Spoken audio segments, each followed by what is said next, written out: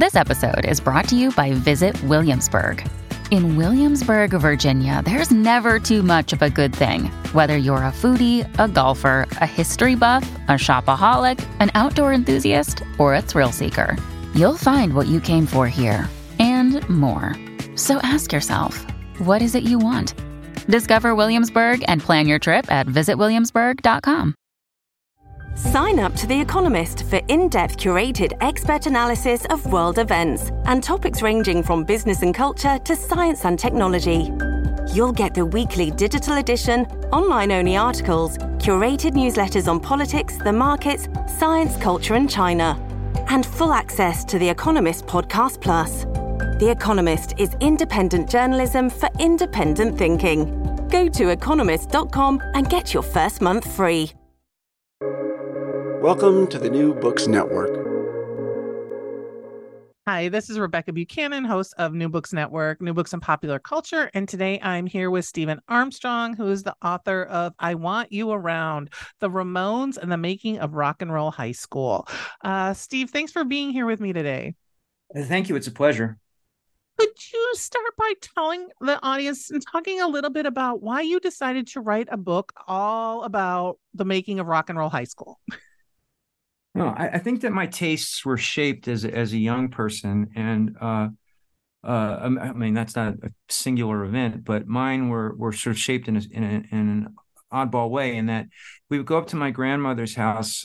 We grew up between Washington and Baltimore. We'd go up to a New York suburb in New Jersey, and my grandmother had cable TV while my parents didn't.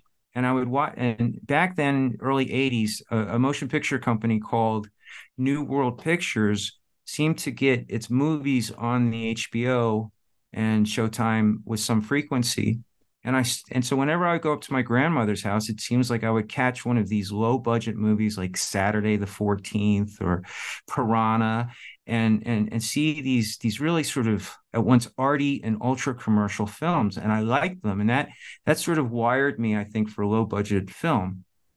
And then when I was about 13, I was watching the MTV at my own house. My parents had succumbed to our frequent requests and had cable TV, and walked into the basement. The MTV was on, and it was Lou Reed singing "I Love You, Suzanne" from his New Sensations record. And that was like the sound I always wanted to hear. And so starting from about the age 13, and I'm 53 now, I felt myself drawn to New York City rock music. And Velvet Underground came out with their VU album, which was a compilation of outtakes and unreleased songs. And I became more and more absorbed in New York music. And, while Lou Reed was sort of the art range of New York music, Berlin and Street Hassle, there was this stuff that was more street, New York City street rock. And one of my buddies gave me a cassette tape. I want to say it was Leave Home, and also of the Ramones, and then the soundtrack for Rock and Roll High School. And I was fascinated by that Bill Stout drawing with the school blowing up and motorcycles and Mary Warnoff screaming out a window and so forth. And at that moment, my fascination with New York music and Roger Corman's low-budget New World Pictures sort of were binding. And MTV at this point, 1984, was programming cult movies on Sunday nights. It was already starting to move away from the all-video format. And there were movies like Reefer Madness, and I don't remember the other ones right now, but Rock and Roll High School was one of them. And my friend, Adam, who had switched me on to the Ramones, to street rock, he said, "You got to watch this movie." And I watched it, and appropriately I watched it when everybody else was asleep upstairs, and I snuck down. I had to have this encounter with this legendary movie. And for me, it was kind of like seeing Buñuel's Chien Andalou when the eyeball was cut. Right, I'd walked into a movie theater in Washington D.C. once at the National Gallery as a 9-year-old, and I saw that. It was just one of these enormous moments of cinema for me, even though it was on a boxy RCA TV 10 o'clock on a Sunday night in my parents' very suburban home. I'm seeing the Ramones come on to the school grounds and watching PJ Souls and her comrades blow up a school. And it's just that expression of defiance and of blowing up social norms, literally and figuratively, coming together with music that I just thought was excellent. Whether it's, if you listen to that soundtrack, there's Chuck Berry and there's Nick Lowe, and in the movie there's even the Velvet Underground, and really digging the Ramones. And I'm a guy who likes the Ramones from beginning to end, but I also find those first 5 Sire records to be the most compelling of all. And the music that they were able to do when Marky came into the group was fresh and delightful for me, as Tommy had left and Marky was coming in, of the Ramones drummer situation. And so all of this is just to say that my wiring for New York City music and my affection for low budget Hollywood, and all through the medium of cable TV, just gave me my epiphany, my Araby moment when I realized it. And that's what I'm going to be. I'm going to be a rocker, a punk rocker, but I could never buy into the Mohawk thing or any of that. I tried it for a little while. I tried Jungle Boots from the Army surplus store, but it didn't feel right to me because I was both Lou Reed punk and what am I'm struggling here, like Vandals and Agent Orange punk too, the stuff that shuns melody, but I also love melody too. And I found that kind of nice combination with the Ramones. And so all through high school, I went from being a straight A student type and a jock to almost barely graduating from high school, because I was just on the hunt all the time for music and poetry. And, like X was a big band for me too. And X with John and Exene, they're really serious about working with words. And I'm hopeless with musical instruments. And so punk and punk music and melody and movies are all getting into my head, changing me. What I thought was for the better, but at the same time, it was pushing me to the margins, and it caused a tremendous amount of dissent in my home. My father especially hated Lou Reed because he was worried that I would not be straight if I continued to listen to it. And so with a movie where the heroes are blowing up a high school, I kind of had to keep that on the down low too from my father. So that development, 13, 14 years old of adolescence, I've never walked it back. I'm still a Reed fan. I'm still a Ramones fan, and I'm still a rock and roll high school fan. And what happened is that during that same period when I'm sneaking these forbidden movies, these taboo movies into my head, I see a picture called Eating Raoul. And that's a movie with Mary Warrenoff and Paul Bartel, who are both in rock and roll high school. And it's a movie where these are people, it's a married couple, but they absolutely hate sex. And what they decide to do is to build a down payment by preying on swingers and killing them and getting their money. It's a depraved concept for a movie, but it also made for one of the funniest movies of all time, Eating Raoul. I mean, a cannibalism film. And I always locked that into my head. Paul Bartel, Mary Warrenoff, one of the great screen couples. And that movie has its punk elements in it too, with Los Lobos doing a song for it. And then my father, who of course despised the Lou Reed music, and he really went after me. There was a big yelling time when I came home with a Violent Femmes record, and it wasn't the trendy Violent Femmes. It was later Sire stuff, and I think it was Sire. But the point, he said, if you listen to this, you're going to wind up being some guy's boyfriend in prison. And it was all this kind of vaguely homophobic stuff that my father was saying. And yet, even so, in 1989, I went to NYU for the summer program that they have there in writing. And a Paul Bartel movie was playing Midtown Theater, and it was called Scenes from the Class Struggle in Beverly Hills. And well, it's not punk. It's certainly outre and in-your-face confrontational. And there I am in New York City watching a Paul Bartel movie, and my father is helping me get established in the Lower East Side for a summer. He's gone. I had this New York summer in the place where I had always wanted to be. Even went to CBGB and saw a hardcore show, and it was all part of this development of whatever it is in me. And I said, if I ever write a book, I'll write a book about Paul Bartel. And I had a chance. I guess it was about 10 years ago at this point, and I pitched it to an independent sort of pop academic publisher called McFarlane. I said, "How about a book on Paul Bartel?"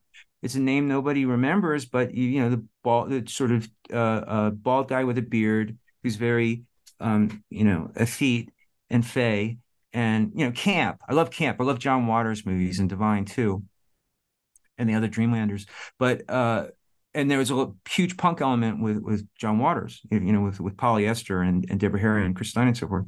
But the point of it is that through my development through high school and college, I was becoming a writer. I was fascinated by punk, independent cinema. And then when I had a chance after I'd published some books, written some books on Westerns and a thriller director named John Frankenheimer, I said, I want to write about my truly favorite director at that time. And it was Paul Bartel. So I got a contract from this quasi-academic publisher called McFarlane and did that book. And in the course of writing that book, I interviewed my heroes. And who are my heroes? John Waters, Roger Corman, Joe Dante, and Alan Arkish. Alan Arkish is the director of Rock and Roll High School, in which Paul played Mr. McGree. And I continued with those contacts with Alan and Roger Corman lightly, but we don't socialize or anything like that. But I kept my contacts going, and I had this idea. I'd been very much wowed and influenced by Wu-Tang Clan, which I think is the greatest ensemble rap band there is, and I really liked RZA. And RZA organizes the Wu-Tang Clan, so that each person is able to do their thing. And I kind of got that concept with all my friends, my graduate school friends that I'd kept and gone to conferences with.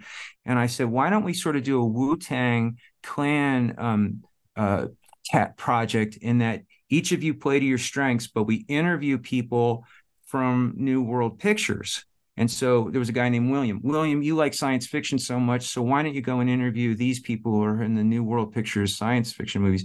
And then I had a friend named Robert, and Robert went and did his thing. He did interview Jack Hill, for instance, the one who did a lot of low budget films like it escapes me right now, but Spider Baby is one of them, but that's not a New World Picture. And then I would I like Alan Arkish, and I like the comedies of New World Pictures. And then we got on some other people, and it was our Wu-Tang Clan oral history project, I guess is what you call it. And that broke down, and it's primarily me now who just does it. And I'm on the third volume of that, of interviewing New World Pictures people, and condensing and getting it all so that it's a nice readable sort of statement about their involvement with Roger Corman in the movies that he produced in his low budget company, and that has helped me to better understand New World Pictures, and it prompted me to watch Rock and Roll High School quite a bit. And so with that oral history, I think this is valuable to give this information out for writers who may, how do you do it? How do you get a really decent publisher like Backbeat to do one of your books? And so I had, through COVID, that was my project in part, was to finish the oral histories. And we got 2 volumes out, and I don't have any right here in front of me, but those came out. And after COVID, right after when the world started going back to being kind of normal, and it came to the attention of an agent in New Jersey who said, these books are interesting, these oral histories you've done, but they're not really what oral histories are in book publishing, which is where you have multiple voices telling a single story. These are more just interviews that you did. And I was like, yeah, I'm a scholar, so I used a scholarly title. And he says, why don't you think about moving up a little bit? Instead of obscure independent book publishers, why don't you think about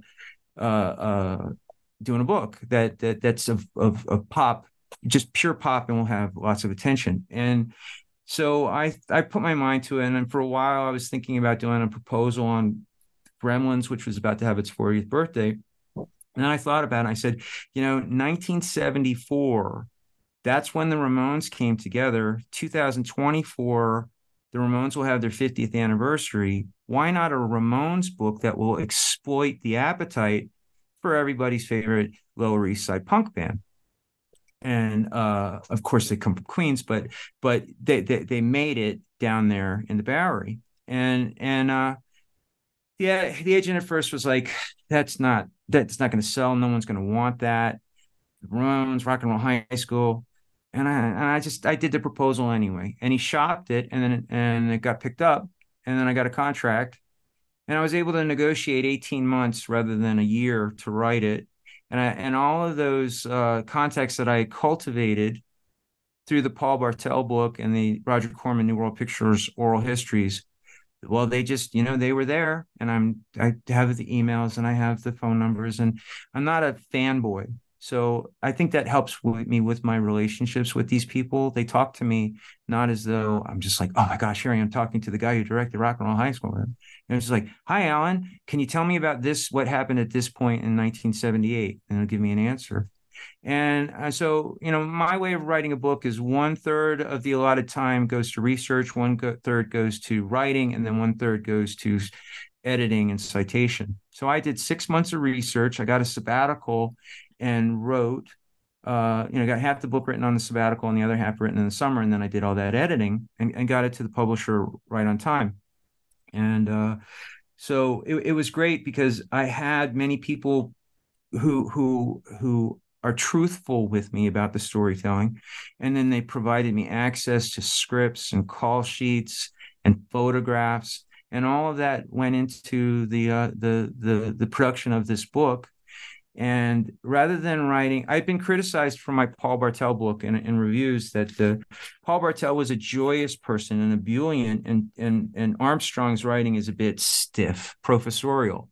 So, I went and I dusted off my Tom Wolfe and Hunter S. Thompson, sort of that Joan Didion, and I read people who were great stylists and conceived the Rock and Roll High School book not as just a production history, which would be scholarly outwardly, but rather write it like a novel.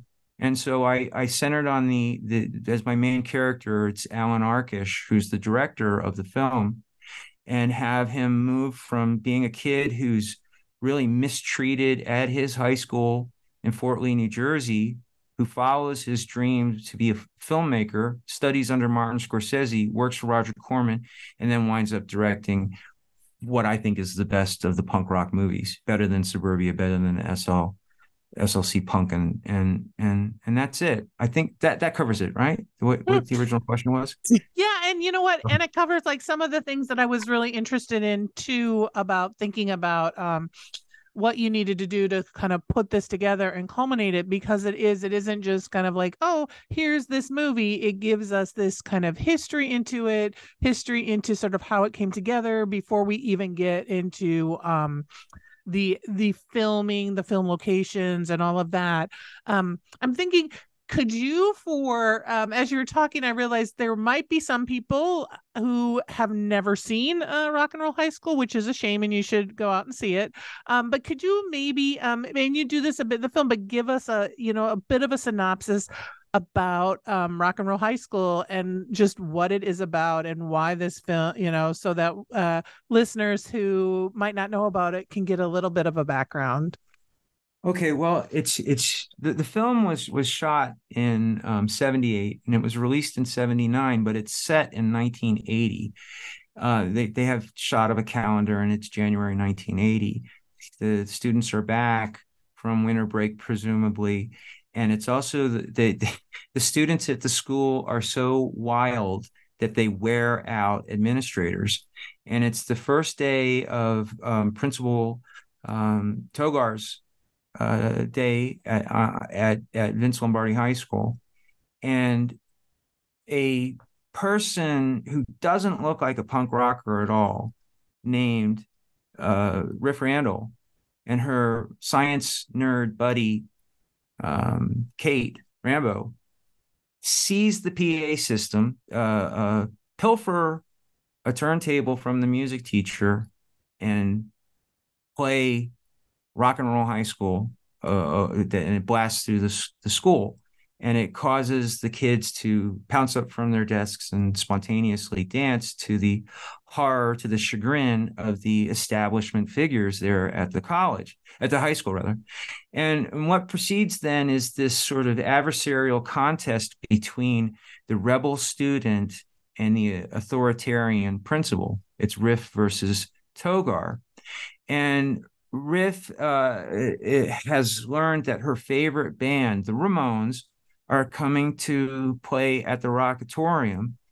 And she goes and gets tickets for 100 people, including herself, in defiance of Miss Togar's dictates and injunctions. And so the tickets are taken from her and her friend Kate. All the other people get to go without any problem. And at the last minute, Riff and Kate win tickets on the radio to the show. They go to the concert. There's more punishment that follows. And eventually, one of these punishments, rather, is that Miss Togar burns all the kids' records, which had been supplied to her by their complicit parents. Parents are in this authority system on the side of the heavies rather than the goodies. And so after that, that reference to Fahrenheit 451, and also that reference to Nazi Germany with the book burnings, it makes the conditions more volatile at the school. And ultimately, the kids, led by Riff, go in and take over the school. And the science nerd Kate whips up a concoction that's explosive, and they proceed outside, and the Ramones are there playing a song. Riff pushes the detonator and blows up the school, and that's basically it. It's a very simple story, and there are other elements. There are these Nazi figures, the hall monitors who are riding around in a motorcycle with a sidecar, and there are giant mice in it, and it's a surrealist film as much as it is a sort of poke at authoritarian control. And it's also a satire of those rock and roll movies that made out like rock and roll was this fearsome, frightening force for social change in the worst way. And again, which I experienced with my father, who couldn't take it that I was listening to Lou Reed and Transformer, or couldn't take it that I was listening to three guys who called themselves Violent Femmes, right? And I was living in that at home in high school, and my father, product of the 50s, but not the rock and roll side of it. And so there's something about that simple story that I think resonates with punks. A lot of times the movie is criticized for not being punk itself, but it is. It's going after authority, and it's helping it to collapse. Bad authority. Oh, I've got off topic again. No, you're good. And I think one of the things I think is interesting, because you talk about the movie being punk, right? And I found it as I was reading that, and I don't know much about the history of the movie itself. So I thought one of the things I thought was interesting is that it wasn't like this movie was written with the Ramones being the first choice, right? There was this. So can you talk a little bit about that and how we even got to the Ramones? Because I feel like that gets at some of that, punk rock element, because some bands were like, I don't want to be, or at least their handlers were kind of like, they didn't want their bands involved in something blowing up a school, and then some bands just wanted way more money than they could afford, for the production company could afford. So can you talk about that sort of move, sort of getting to the Ramones? Okay, sure. And it always goes back to Alan Arkush, and Alan Arkush had a suburban kid, New Jersey, outside of the city, and he went to NYU, and right next to the film department, Bill Graham had the Fillmore East set up. The Fillmore in San Francisco, I guess it was, had been the place that embraced Jefferson Airplane and Flying Burrito Brothers, all that sort of hippie rock. And the Fillmore East in the Village, when it was just, when Lou Reed says something like a circus or a sewer, it was in those desperate sort of straits. The Bowery was in Lower Manhattan and Greenwich Village, all crazy in state of dilapidation. But that's where he was going to school when Bill Graham had Jimi Hendrix playing there. And so you had some of that hippie rock, but he also had the Beach Boys and then the Grateful Dead and then John and Yoko. And Alan worked there. Alan Arkish was the lighting person. And so, the Who, which he shared a love for the Who just as with Joey Ramone. And he was just nightly having this music poured into his soul. And he became a rocker. Although it doesn't matter if you play an instrument or not, he just has that sensibility. Rock and roll is life. Rock and roll is God. Rock and roll is love. And but so is cinema. And Alan wound up, after getting his degree at NYU, where again his major professor was Martin Scorsese, and he comes in third or second place in a national film festival for student films, which was about a movie about a rock star's last days. Well, Alan left lighting shows as a line of work because it doesn't really pay well, and he took a chance and headed west and wound up working at New World Pictures in the cutting rooms that they had in skeezy Hollywood. And Alan would cut trailers for the movies that Roger Corman was putting out. And so he became somewhat indoctrinated. Just as rock and roll would pour into him every night at the Fillmore East, movies and story structure and ideas were pouring into him every day as he was taking other people's films, scaling them down into 45-second, 60-second spot, whatever it was. And he became extremely knowledgeable about the Roger Corman New World Pictures storytelling formula. And all he wanted to do was to make a comedy, a high school comedy. And then as he spitballed ideas back and forth with his partner, Joe Dante, they came up with the idea of a high school set film with musical elements. And neither of these guys were really screenwriters, but they knew how to come up with a treatment. And the treatment went out to a film writer, film historian named Joe McBride, a protege of Orson Welles. And McBride came up, he also knew the New World structure well too. And I won't get into it. It's too obscure, but he's writing, it's a factory and turning out material quickly. And Alan explained to Joe, we have to have a musical element. We want a musical comedy, rock and roll music. The kids are going wild. Think that way. And it was Joe, for instance, who came up with the idea to blow up the high school. The treatment that Alan had developed early on for the film was involving like girls' gym and then King Kong coming out of the animal lab and bursting through the roof. That was about it. Joe is if you will, a trained and working screenwriter, was able to put structure onto that concept, came up with the idea again of blowing up the school for almost political reasons. And when he said, well, what kind of music will the band be playing that the students like and love? And he was told the Tubes. Because one thing that I forgot to mention is that when Alan was in high school at Fort Lee High School, he would daydream by picturing bands like the Stones and the Yardbirds showing up at his school and taking it over and playing a show. And anyway, so McBride is working with this idea of the Tubes, who were a San Francisco band that sort of courted the commercial and the avant-garde at the same time, sort of like Devo. And they got the script from him and moved on and said, this is not exactly the movie we want. We'll give it some more thought. We'll bring on some other writers. And during that time, Roger Corman wanted the movies at New World always were sort of evolving according to the fancies of Roger Corman as he studied the market. And Roger said, Alan, you can have your teen musical comedy, but I'll tell you what, we're going to call it Disco High, because at that time, movies like Car Wash I'm not good. And Saturday Night Fever, we're enjoying enormous returns at the box office. And so Alan said, this teen comedy that I've been developing for a long time is going to be a disco movie. And here I'm a guy who my tastes run between Jimi Hendrix, Jimmy Page, and Jerry Garcia.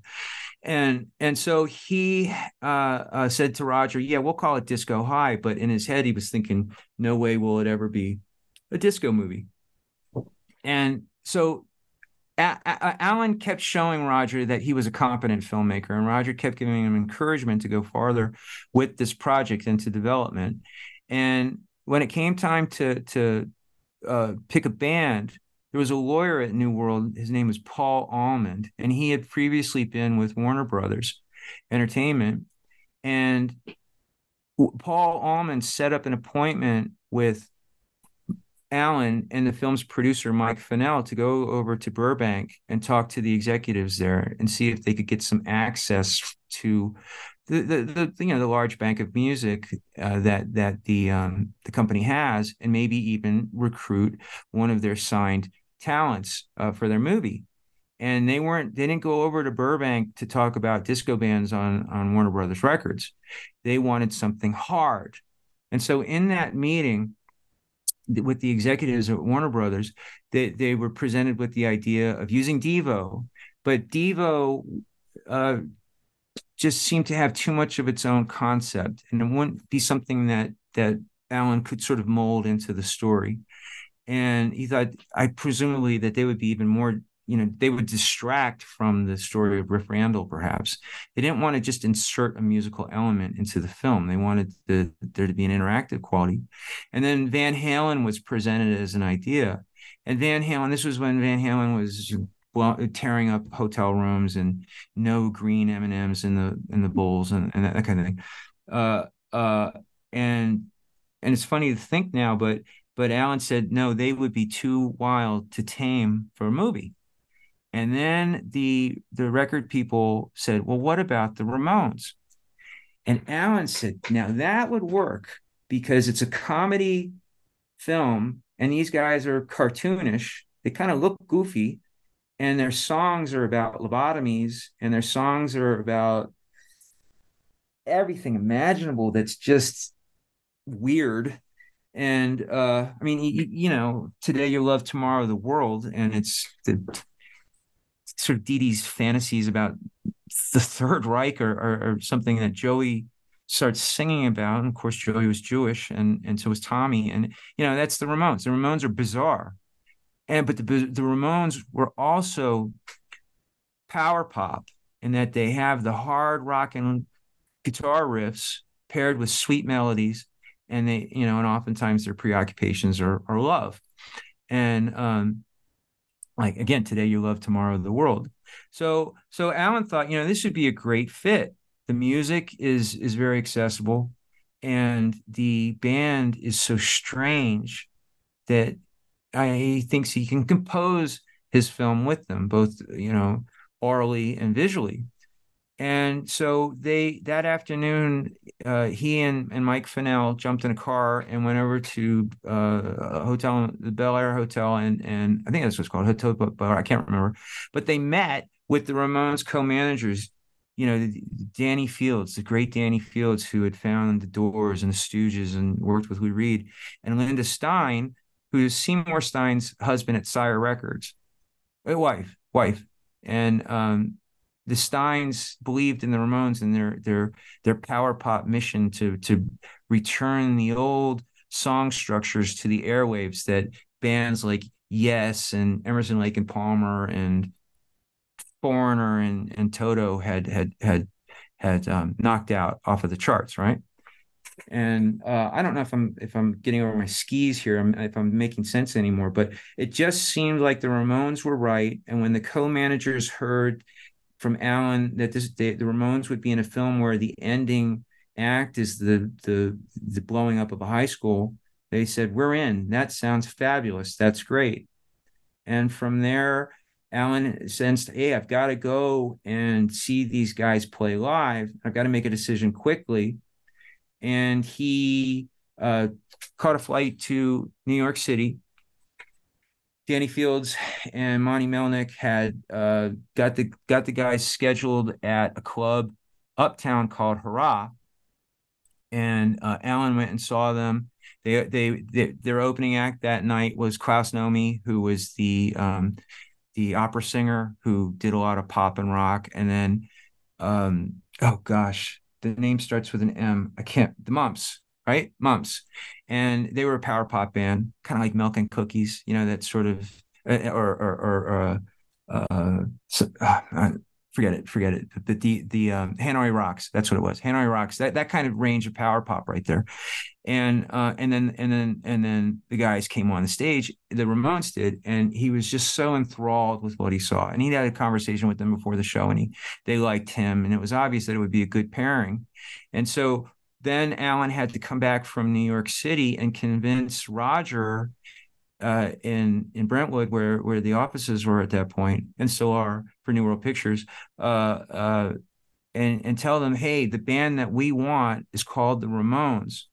Cheap Trick had come up too as a possible band to consider for inclusion, but Cheap Trick wanted $50,000, and Alan said, I can get them the Ramones for $25,000, and Roger said, yeah, we like them. That's our band.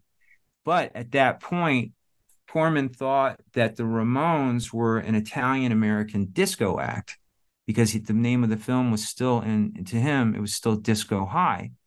And so at that point, while the band had been approved, Alan had to ask for a name change because he couldn't have a movie called Disco High with the Ramones in it. And he also said, nobody's going to blow up a high school to disco music. And then in that office, Alan jumped on a couch and started doing the spinning wheel, the pinwheel, the windmill, whatever it is that Pete Townsend does from The Who, and shows what, rock and roll energy is. And Roger said, yep, okay, I get it. And at that point, the movie's name changed formally from Disco High to Rock and Roll High School. And the Ramones were on. And, the prep for them was minimal. They did a tour. They were touring with Toto and I think Foreigner. They were making this migration from their headquarters in New York to Los Angeles. They stayed at the Tropicana Motel, and right before shooting started, there was a meeting, and the band, it was clear, didn't really understand how movies worked, even though Johnny was a big fan and of movies. There's questions whether or not Dee Dee is even literate enough to read a script, and so almost with that first professional meeting with the guys, Alan sensed, I'm going to have to try a different style directing them because they're not really directable. And of course, that's a large part of the book is showing what the consequences are for a filmmaker when he's getting a group as wonderful but as bizarre as the Ramones to be on call to make appearances in the movie. So that's how he got them. I'm sure I'm missing some details, but yeah, so and that's one of the things that I really appreciate about your book is that so we kind of see how he got them, how he kind of put together this cast and how we brought the cast together, and so you write about that and through that, and then you move to also talking about how some of the production went down, right, and how it was filmed and put together, and I appreciate that you don't, like films, you're not doing it in sort of chronological, you're doing it in order of when it was filmed versus let's start at point A and then go to point Z. And so there's just two sections that I'd love for you to talk about a little more, because there's so many. But one of the pieces, and they're both kind of towards the end of your film, but I thought they were really interesting, is when they film the club scene and the Ramones playing at the club, but also Riff waiting in line for the club. They didn't have one club. They had to use multiple clubs. So can you talk a little bit about that filming choice and how they kind of had to put together this kind of club scene and then drive the Ramones down there as yes, and like you talk about like wrangling the Ramones into this situation, but like putting all that together. Yeah, and Rodney Bingenheimer, one of the most important DJs for punk, was involved in that actually. And so what happened was that the bulk of the shooting uh, during the first 2 weeks or so was at a school, and the Ramones, who many of them didn't graduate high school, but they were all day long at the school, this Catholic school in Watts, and Mount Carmel is called. And they, when you're shooting a film, you sit around a lot if you're not the director, or like PJ Souls, who's in practically every scene in the movie. For her, there's not much time spent in the trailer or the back room, whatever it is that actors go to when they're not filming. And the Ramones, on the other hand, had these short scenes, and they were forced to stay in a room all day long, and they weren't really readers.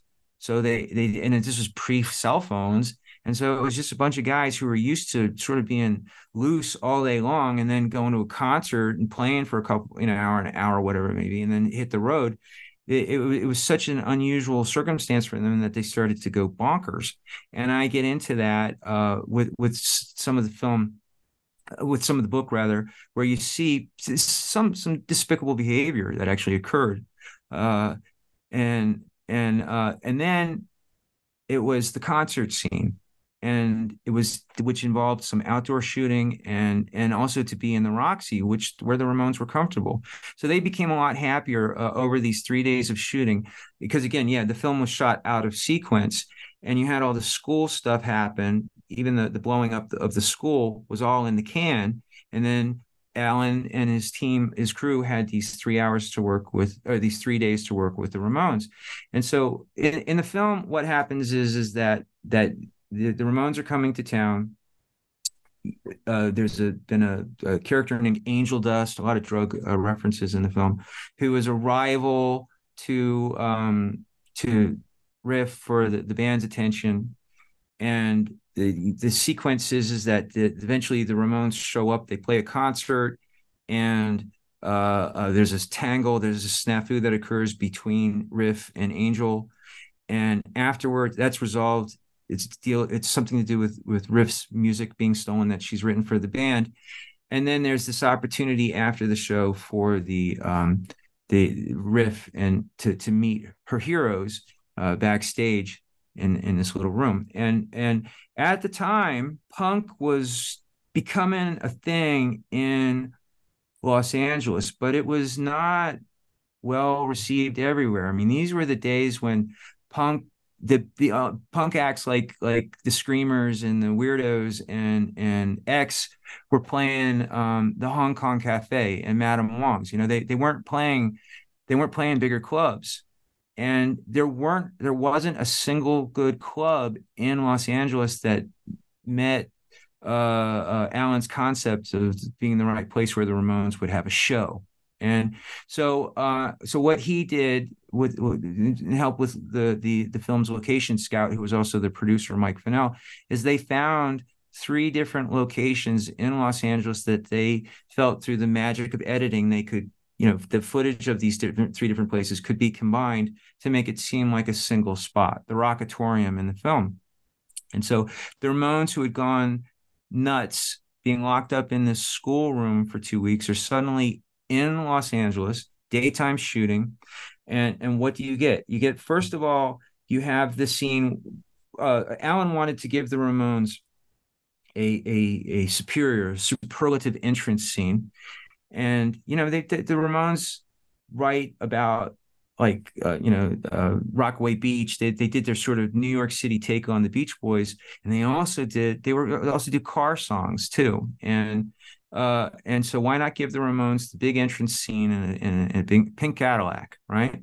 And have them come through downtown Los Angeles with the DJ who brought punk to Los Angeles, DJ Rodney Bingenheimer, driving it, right? And then have them show up on the day when the kids are trying to buy the tickets to go see the show. And so the first day to do that outdoor scene with the entrance scene where the boys are sitting in the back of the convertible, and they ride up the it's on Hill Street. Alan said, we'll do this in front of the Mayan Theater. The exterior of the Mayan Theater is great for an intro scene because it's a very distinct building. It has these tiles that were and designs that are meant to evoke Mexico, the Yucatan and Cortez and all that sort of stuff. And the problem though is that the building was used to screen porno films, and so the set decorators went and put Ramones posters over on top of all the posters for risque movies, and that's what the Mayan was. It was just there. They had the car come up, and they had extras on the sidewalk, and right at the box office, PJ Souls, Lynn Farrell and PJ Souls, Angel Dust and Riff Randall are having their spat. And so what did they do that day? The Ramones were hanging out. They were kind of sane at that moment. They got into the car, and it's made to look like a music video almost. And they roll up, and in that line were people from the Germs and the Weirdos, those unsigned acts, and the Ramones come right up the sidewalk, talk to Riff and Angel, and then go in. And so that was one day shooting right there. Am I answering the question the way Mm-hmm. that's helpful? Mm-hmm. Okay, all right. And then so what had happened is that Alan had worked up a deal. The Whiskey A Go-Go and the Roxy in West Hollywood, which are bigger places, had the same owners, and it was decided that they would shoot one day at the Whiskey A Go-Go and then the next day at the Roxy. The Whiskey A Go-Go would be some, call it dramatic scenes, but they're scripted scenes, and a chase and so forth. And the Ramones it's the pizza scene, if you remember that, where it's the Dee Dee is so hungover from drugs that he can barely speak, and his eyes are wobbling in a crazy way. That was filmed at the Whiskey A Go-Go, and that took a day to shoot. And this is the scene where Riff is given a slice of pizza, and she just keeps it as a souvenir and puts it into an envelope, manila envelope with her songwriting. And then the third day they went to the Roxy. And the Roxy was perceived as being great because it kind of had a lower stage, and it had enough room where if Alan wanted to, we could run a motorcycle through it. And that's what they do. And that was the longest day of shooting, I would guess, because it was 22 hours. And they needed to fill the place with extras, and they didn't have any more money in the budget to pay extras. So a production assistant named Mark Helfrich created a flyer that he hung up around Hollywood and the punk clubs and the Cathay Grand and the Mask and such, and said $2-3, come be a part of a movie concert, Ramones. And that is what brought all the people to fill the Roxy. The extras paid to be in the movie. And then when you're shooting a film, nothing is shot sort of unbroken way. That's rare. Instead, it's a series of micro shots that are put together. That's what a film is typically. So Alan would say, okay, action. And then 10 seconds of Johnny just playing a guitar really hard, and then cut. And so the extras thought that they were coming to a concert. And what's more annoying than to get right into a song and then it cuts out, right? And an all day of that, 8 hours, 10 hours of that, and the crowd started to go kind of insane. And they would just, Mike Fennell, when he sensed that the crowd was agitated enough, would say, okay, that's it, thanks a lot, and empty the place and bring in the next group. And so when toward the end of the night, toward the end of the day, if you will, there's a scene where Kate and Riff, the two female leads, are moving through the crowd to get Joey's attention on stage. the crowd was really angry with the actors, and they started pushing them and pulling their clothes, and it was upsetting. It was so upsetting that at one point Dee Dee starts telling the crowd, come on, let them do their work, just let them get through. So there was an intervention on the behalf of the Ramones, their power over the crowd, to save the shooting for that day. And so 22 hours of this, it's have you been in a film production at all? Have you been around that? Have you seen it? I It's know cool. how it kind of works. Yeah, Yeah. I know that it's kind of like recording music where a lot of sitting around and waiting and doing it again and again and again. Yeah.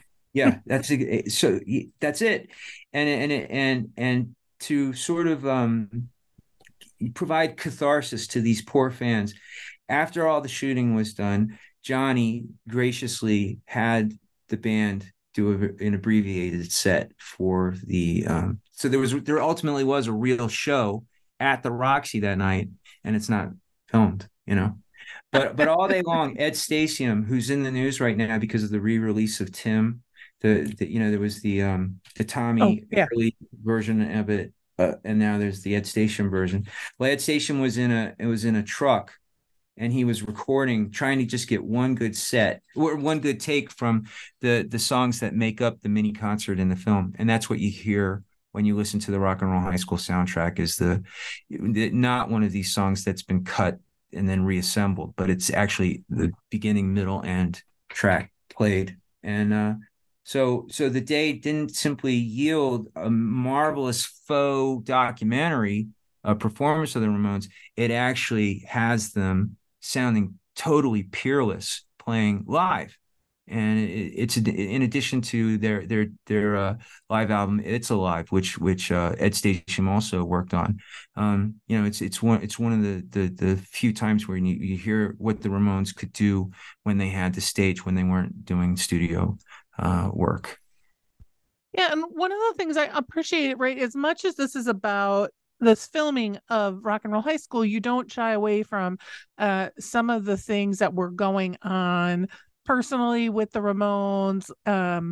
Like you mentioned, like during that filming, Dee Dee ended up in the hospital, overdosed, right? And so you talk about how they had to go and play and open for Black Sabbath, and how that was not always a great experience for them. And so we kind of see how this film came together, but this background into not only the Ramones, but some of these other actors who were part of this, and kind of this more holistic history than we would if it was just straight, here's how they filmed it, right? Yeah. Yeah. Yeah. I mean, the Ramones were never a rich band. And so when they didn't have shooting, they had to go out and make their money. But that's also how they liked to live, and why the filming was such a grievous imposition on them. And yeah, they did go up to San Bernardino, which is close enough to Los Angeles, but it's a totally different world. And you have the Kings of Metal with Black Sabbath being the featured act, and then you have the Kings of Punk. And it was set up as a battle. I remember that when I was growing up. You switched. At least I did, and so many of my friends did. We started out by listening to Ozzy Osbourne, and we switched to punk. And then Metallica came along, and they're covering Misfits, and it's like, is this metal or is this punk? And it got blended up. And if you listen to early Iron Maiden, it's metal and punk, but they was seen as an opposition at that point in '78, and so the Ramones went there, and the fans hurled batteries at them and an ice pick and all that. They just did not like punk, and it's interesting that Black Sabbath, which was about breaking the rules in many ways,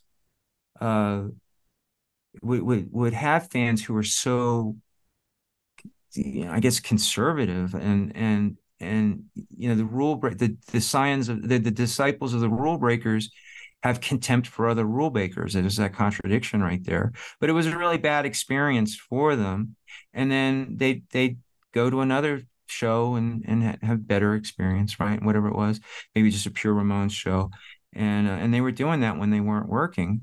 And as for Dee Dee, had been doing hard drugs since he was a teenager, with his really sad, tragic upbringing, and and he didn't quit the drugs for the movie, and so the fans knew that Dee Dee was a drug addict, and around the perimeter of the high school, Mount Carmel and Watts, they would show up and they would throw bags of smack and pills and whatever else over or through the fencing, and he used it. He used too much of it, and he was partying one night at the Tropicana Motel, and Steve Baders was around. Steve Baders, I know is how it's more often pronounced, but so Steve was there, and other Dead Boys and all that. The Tropicana was the punk rock motel, and the cops showed up,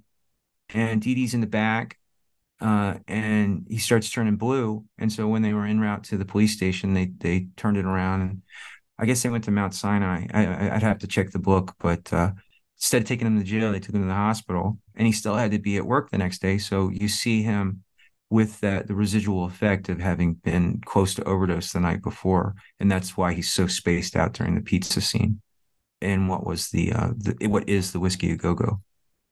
Right. So you've got this, right? So we've got this movie. And then one of the things, at the end, you not only kind of talk about the filming and production, but then what happens afterwards, right? Like, and how this movie is kind of not given the maybe props, I don't know if that's the word, like it should have been by the company. So can you talk a little bit about sort of what happens when they go to release this film, and then kind of the legacy of this film, because I think it's probably looked at as much more important now than it was when it came out, right? Almost 45 years ago. Yeah, very true. Yeah, I guess it would be 44 years ago at this point.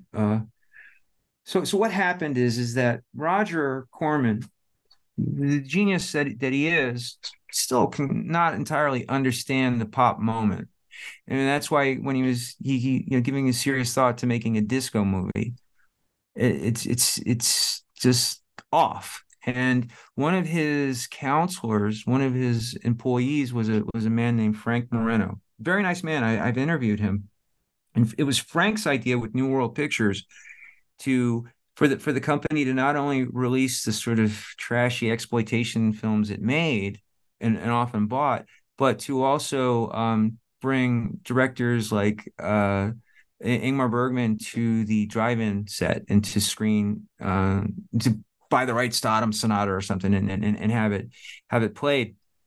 And Frank had good taste. He saw that New World could make money booking European films, again, Truffaut, Kurosawa, Bergman, and Fellini, and it could also make its money with sort of exploitation nudie films.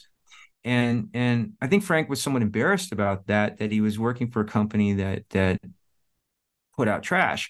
And Frank saw the Ramones movie as total trash. And he had Roger's ear, and they decided not to spend much money and to not try alternative strategies for bookings. They just used the same old route pattern that they had for all the other trash cinema. So, we look at that film, Rock and Roll High School, now and saying, oh, yeah, Amarcord and Rock and Roll High School, they're both beautiful art house films. But Frank Moreno and Roger Corman saw it as just another sort of, they would make movies about like flight attendants who can do karate and they have a fight and their clothes fall off. That's the kind of stuff that Rock and Roll High School, New World Pictures was making. And that's how Frank Moreno saw the film.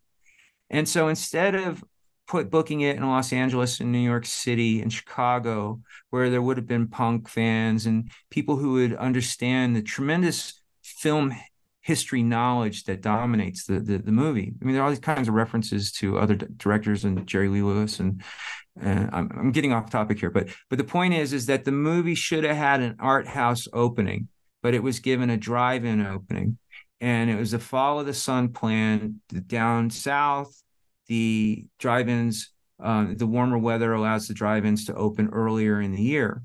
and you time it so that when the summer hours change over and you're up in Chicago, you can, so it go sort of northward and westward pattern of exhibition. So Frank Moreno said, we're going to open the film in Texas. And Alan is saying, Texas? People don't understand punk rock down in Texas. Why would you open down there? But no one will listen to him. So as the film followed the sun and it was opening in Florida, people are like, this is garbage. And it was a flop. It was silly. The Ramones can't even be a real band. They're too bizarre. And so the movie is just sort of opening unremarkable returns. And it was crushing for Alan Arkish, and it was very disappointing for the Ramones. And and then as the movie started to move around the country, it had a screening in San Francisco, and at that time, it started to catch on. But instead of recognizing that the art house theaters were the right place for this movie, or the movies that had film aficionados attend them, Frank Moreno kept saying, no, we're just going to go do drive-ins and community movie theaters, like suburban movie theaters around the country. Well, what happened is that finally the movie opened up in Chicago, and Siskel and Ebert had the sneak preview show back then, and Gene Siskel in his newspaper column wrote, you know what, I think Rock and Roll High School is going to be a cult film. Well, mark me, this is a movie that's, yes, the plot is stupid, it looks really cheap, but there's something here that will attract a fervent following. And that wound up on sneak previews. And while Siskel said, he continued his argument from his newspaper article, this is going to be a cult film, Roger Ebert was a little bit sort of cagey about it, suspicious. No, it's just too mediocre. I'm not going to give it a thumbs up. And then at the end of that summer of 1979, when the film had still been kind of having wobbly performances around the country, Siskel and Ebert came on, and they decided, you know what, actually, as a matter of fact, and the both of them are like this, Rock and Roll High School is a cult movie. It's in that same range as Rocky Horror, and it's in that same range as Pink Flamingos. These are not movies that you go to in the community theater. Rather, these are midnight movies, and these are movies that you watch with people who wear clothing to dress up like the characters. Mad, rabid fans. That's the kind of movie it is. And what happened is that an opening in New York, in the Village, demonstrated that, and that you had all the sort of freaky people of Lower Manhattan and Ramones fans and art critics, and all these people were coming, and they're dancing in the movie theater. And it was just confirming this movie has an ability to connect with a small set of people, but to enormously so. And so it played on the movie circuit, for the midnight movie circuit, for quite a while. Frank Moreno finally said, okay, whatever, let this film go where it needs to go. And then the law team at New World Pictures negotiated deals with the movie to be screened in cable TV. And I want to say it was on Z Channel, but I don't know. I can't remember that well. But it started going out, and it was through TV. Like, this is where I come in, and I start seeing the Saturday the 14th and Piranha on the HBO and Showtime. Well, the Rock and Roll High School was too, but I didn't see it at that point. So it starts doing the rounds on television, and it seems like when people see it, they like it. If they like the Ramones, if they like punk rock, if they like just camp, and then high video sales. And it's just kind of been a thing ever since. It was such a low budget film that it quickly went into the black, and that made Roger happy with it. So it's never really gone away since then. And I was in Los Angeles about 3 weeks ago, and there was a festival, not Los Angeles, it was in Santa Monica, and there was a tribute to Roger, who's 97 now, I want to say. And what was the first movie that they screened? It was Rock and Roll High School, to a packed house. And the people there are just laughing at every joke and applauding. That's always strange when you go to a movie theater and people are applauding. But when Paul Bartel popped up on the screen as Mr. McGree, it just spontaneous laughter, the joy of that film. So it's been since 1979 since it came out, and it still has that cult following, but it's not dating. It's not going It's a Wonderful Life wasn't very successful the first time around, comparatively speaking, and yet it's a movie we all know, right? And it's a movie that many people have strong feelings about, and that's sort of what has happened to Rock and Roll High School, I think. So we've been talking for a while about this, so I'm going to ask you my kind of final question that I traditionally ask. And so the book came out September 1st. And so is there either anything new you're working on or anything with the book that you want to kind of, what's that your final promotion for yourself? Oh, thanks for asking that. And that one of the when I was back in the early 80s, I was listening to the Rock and Roll High School soundtrack. There's a song that's called "Come On, Let's Go," and it's a Richie Havens song. For some reason I always get Richie Havens and Richie Valens names mixed up, and I don't mean to, but it was a popular song in the Lower East Side bar scene.